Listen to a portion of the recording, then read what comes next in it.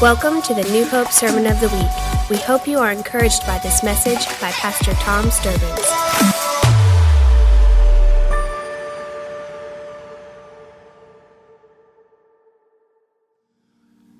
Please listen closely. You're gonna get the shortest sermon you've gotten from Pastor Tom in a decade, probably. I know that's enough anticipation to look forward to, isn't it? I pray I can be obedient here.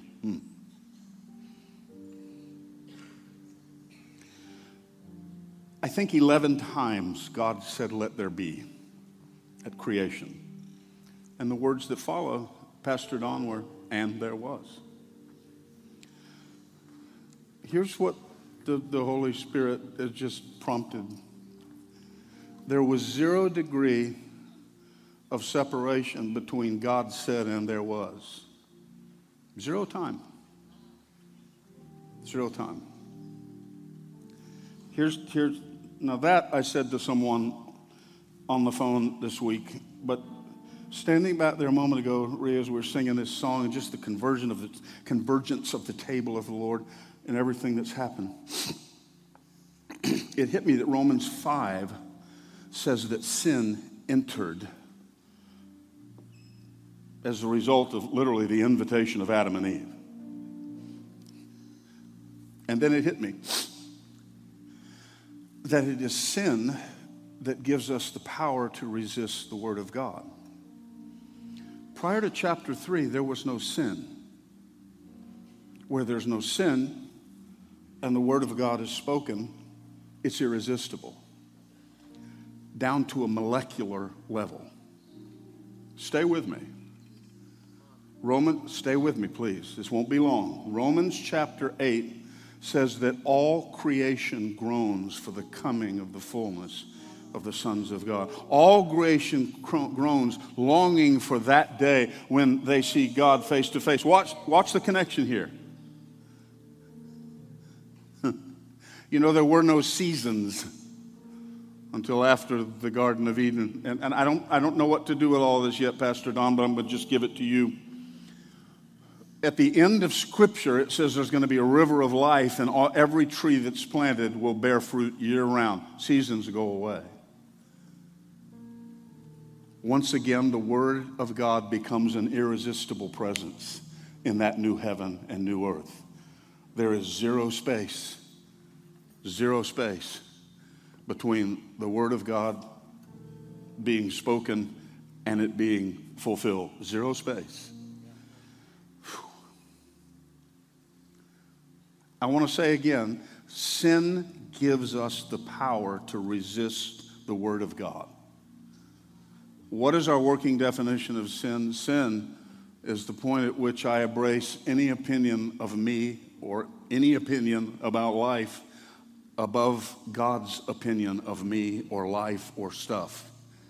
But it requires sin to do that. Terry, I don't know why this is hitting me so powerfully. But here's the point to many of you here.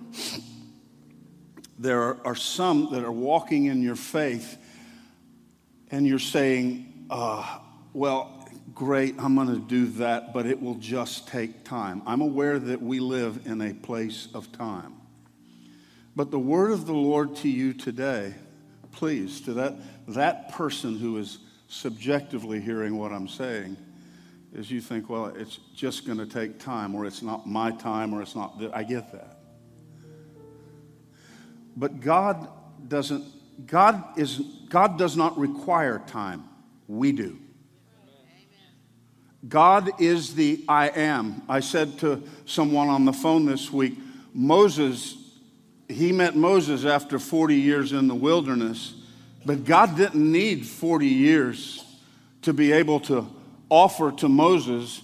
Matter of fact, he had made known to Moses 40 years earlier what he intended to do. It was Moses that, under the grip of sin, failed to respond to the word of God, resisted it, and spent 40 years in the wilderness. And I've heard some people saying, so after 40 years in the wilderness, it was time. I want to argue a point. I don't believe God needed time. God doesn't need time. God doesn't live in time. God's word doesn't require time. It will be sown and grow relative to my responsiveness and obedience, I bring time to bear on it. But what if today in this place, you could say, Father, I'm done resisting. I'm ready to receive your word. That, by the way, is the word for confession. Confession is the point at which I accept God's opinion of me above my opinion of me. But see, so often, Pastor Don, let me get up here where you can see it. We treat, if I were to ask you right now, turn and tell somebody how often you confess. If I just said that, turn and tell somebody how often you confess. First of all, you're going to respond to that. Matter of fact, if I had you do that, and there would be some that would maybe say something. Matter of fact, I was talking to a Catholic brother on an online forum this past week, and he said, well, it's time for me to go to confession again. And I laughed because of where he was. We were laughing. He was saying it in a humorous fashion because he was sort of living in the grip of a consciousness that he's, I guess it's time to go to confession again. See, we think of confession as relative to sin. When I come to God to confess, I'm coming to tell him something that he needs to know or doesn't know. And of course, we know that that's not true of God. But what if we understood confession not just related to my last sin, but as an act of worship necessary to sustain God's presence? See, confession is not, I love you, Lord, it's Sunday, and here's Pastor Tom just talked about all the stuff that got on me. Boy, did I walk through some stuff this week. I got stuff. I stepped in stuff. I can smell the stuff here in this sanctuary this morning. And I need this stuff rinsed off my feet. Here I am, Lord. I've come to praise you. Lord, and here's what I did. But see, specifically in Hebrews, when it says, hold fast the confession of your hope. Hold fast the confession of your Lord and Savior, Jesus Christ. He's not saying come and repent of something. So I believe when Paul said, I learned how to pray without ceasing, I believe it, watch me, I believe that's cultivating a confession consciousness. What do you mean? What if I confessed more often than every 7 days when I come to the house of the Lord? I get it, we're Protestant, not Catholic. You say, well, I get it. I don't have to wait to come to the house of the Lord or the table of the Lord, and that's good, you don't. But you can, and a lot of times that happens here. But what would happen if you cultivated a confession consciousness moment to moment to moment? What that means is, Father, I want to know your opinion above my opinion. Watch this. About the way I speak to my wife. I want to know your opinion about my thoughts. I want to know your opinion about my attitude towards people of another color. I want to know your opinion about how I drive in traffic. You can say, now you're just becoming religious. No, I'm not. I'm becoming confessional. See, because confession isn't waiting to run to God for my next problem of sin that resists the Word of God. But what if confession, and I don't mean a hyper-religious, legalistic consciousness, oh, I did that, I did this. No, I'm talking about starting off my day with, Father, I've come to confess you as my Lord and Savior. I've come to confess the hope that I have in my Lord and Savior. I've come to start this day by saying, Father, I don't know what this day holds for me or what I will encounter, but I am fully aware that at any moment there's the ability for me to have your opinion on that. Why? Because the Holy Spirit lives in me. And the Holy Spirit does what? Brings to mind the Word of God right now. When Paul said, I've come to the point where I pray without ceasing. Why? Because every moment he's cultivating a God consciousness to know the opinion of God spoken to my heart in the matters of godliness. Let me tell you something. It is sin that gives us the ability to resist the Word of God. It is sin that gives us the ability to take a dynamic, momentary act of grace that can happen in this room today and drag it out over 10 years until you finally come to the point of awareness. Let me finish right here. This week I spoke to a young man on the phone, and he said, with tears in his voice and eyes, he said, I've come to the point where I just got to let the dream die. He said, I realize I'm at middle age and I'm about to take a job. This is the first job I have. It's going back 20 years. And he said,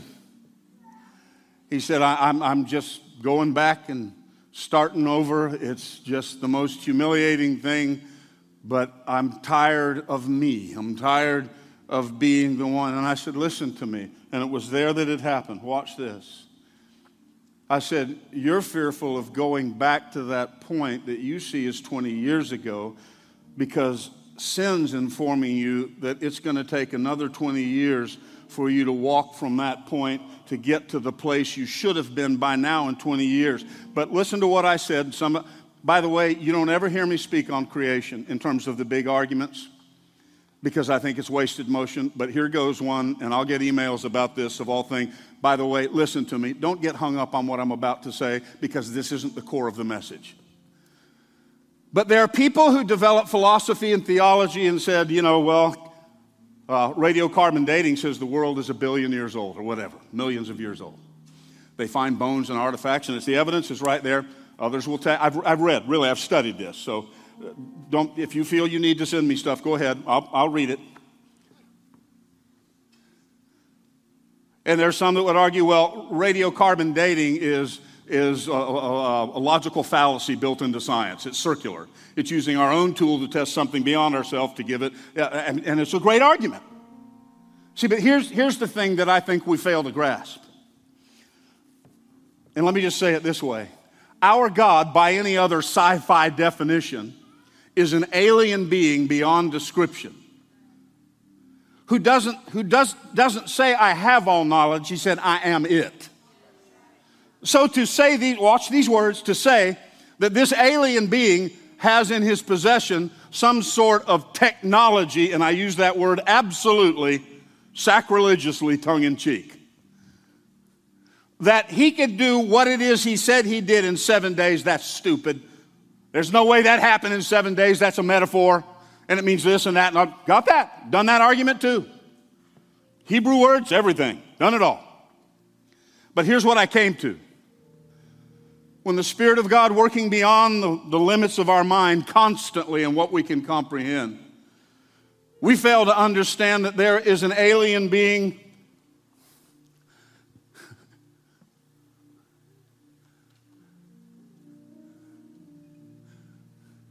I like what theologians say, a monotheistic creator. And they say it this way.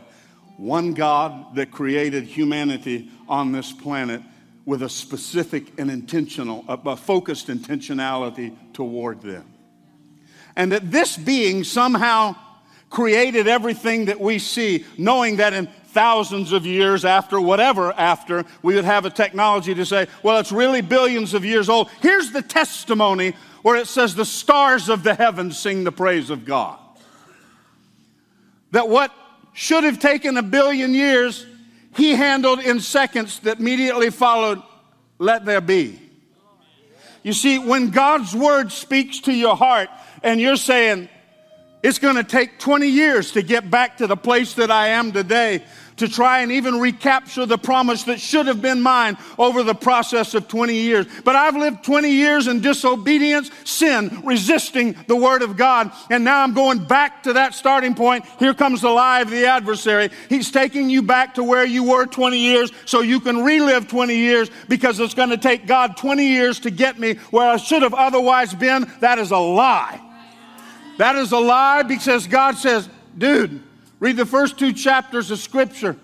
I compressed billions of years of processes into a few words of my mouth that said, let there be. Scientists are stuck on it. They can't figure it out because what should have taken billions of years, I did in 7 days. You can say that's foolishness. You can say that that is so arcane and religiously naive.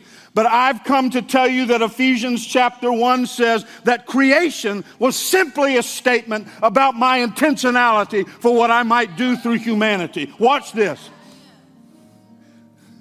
And as certainly as I said, let there be, and what happened in the next nanosecond would have taken 1 billion years of processes to bring to pass. Do you think that I am not the God that said, I'm only taking you back to that point 20 years ago because that's the point that you walked away?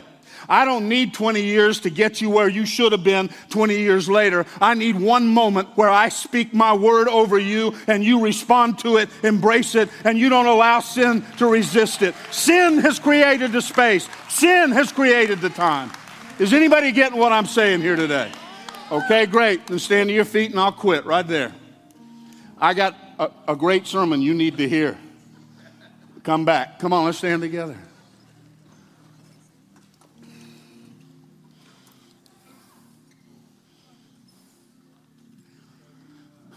Don't bow your heads and don't close your eyes.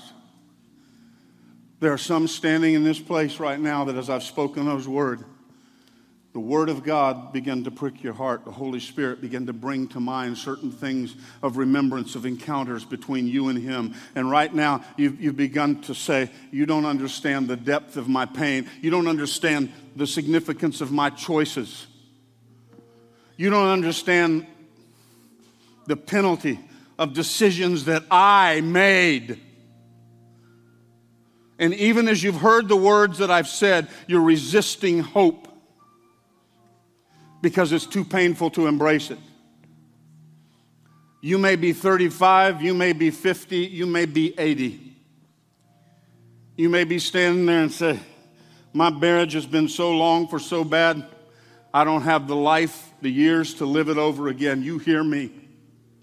In the name of the living God, there's a God who today in this room on September 11th, 2022, there's a God in this room that can step into your marriage and speak, let there be over your marriage. And it doesn't require 20 years to fix or 30 years to fix, but the spoken word of God that is received by you and your spouse and say, we can do this, we can do this. And suddenly, watch, there becomes a creative fruitfulness that wasn't growing there minutes ago and seconds ago. That is the God we serve. There's some standing here that you said, I've made so many bad decisions, but not only that, Pastor Tom, I've made the same bad decisions more times than you can possibly count. And I've made it so many times that I'm now, listen to me, I'm now convinced that the decisions I've made are not the decisions I've made, but it's the essence of who I am. Hear the word of the Lord today. That John the Revelator would write in the gospel. He says, even when your heart condemns you, when you've done it wrong so many times that you don't need anybody else to tell you, the voice that you have is the one looking back at you in the mirror.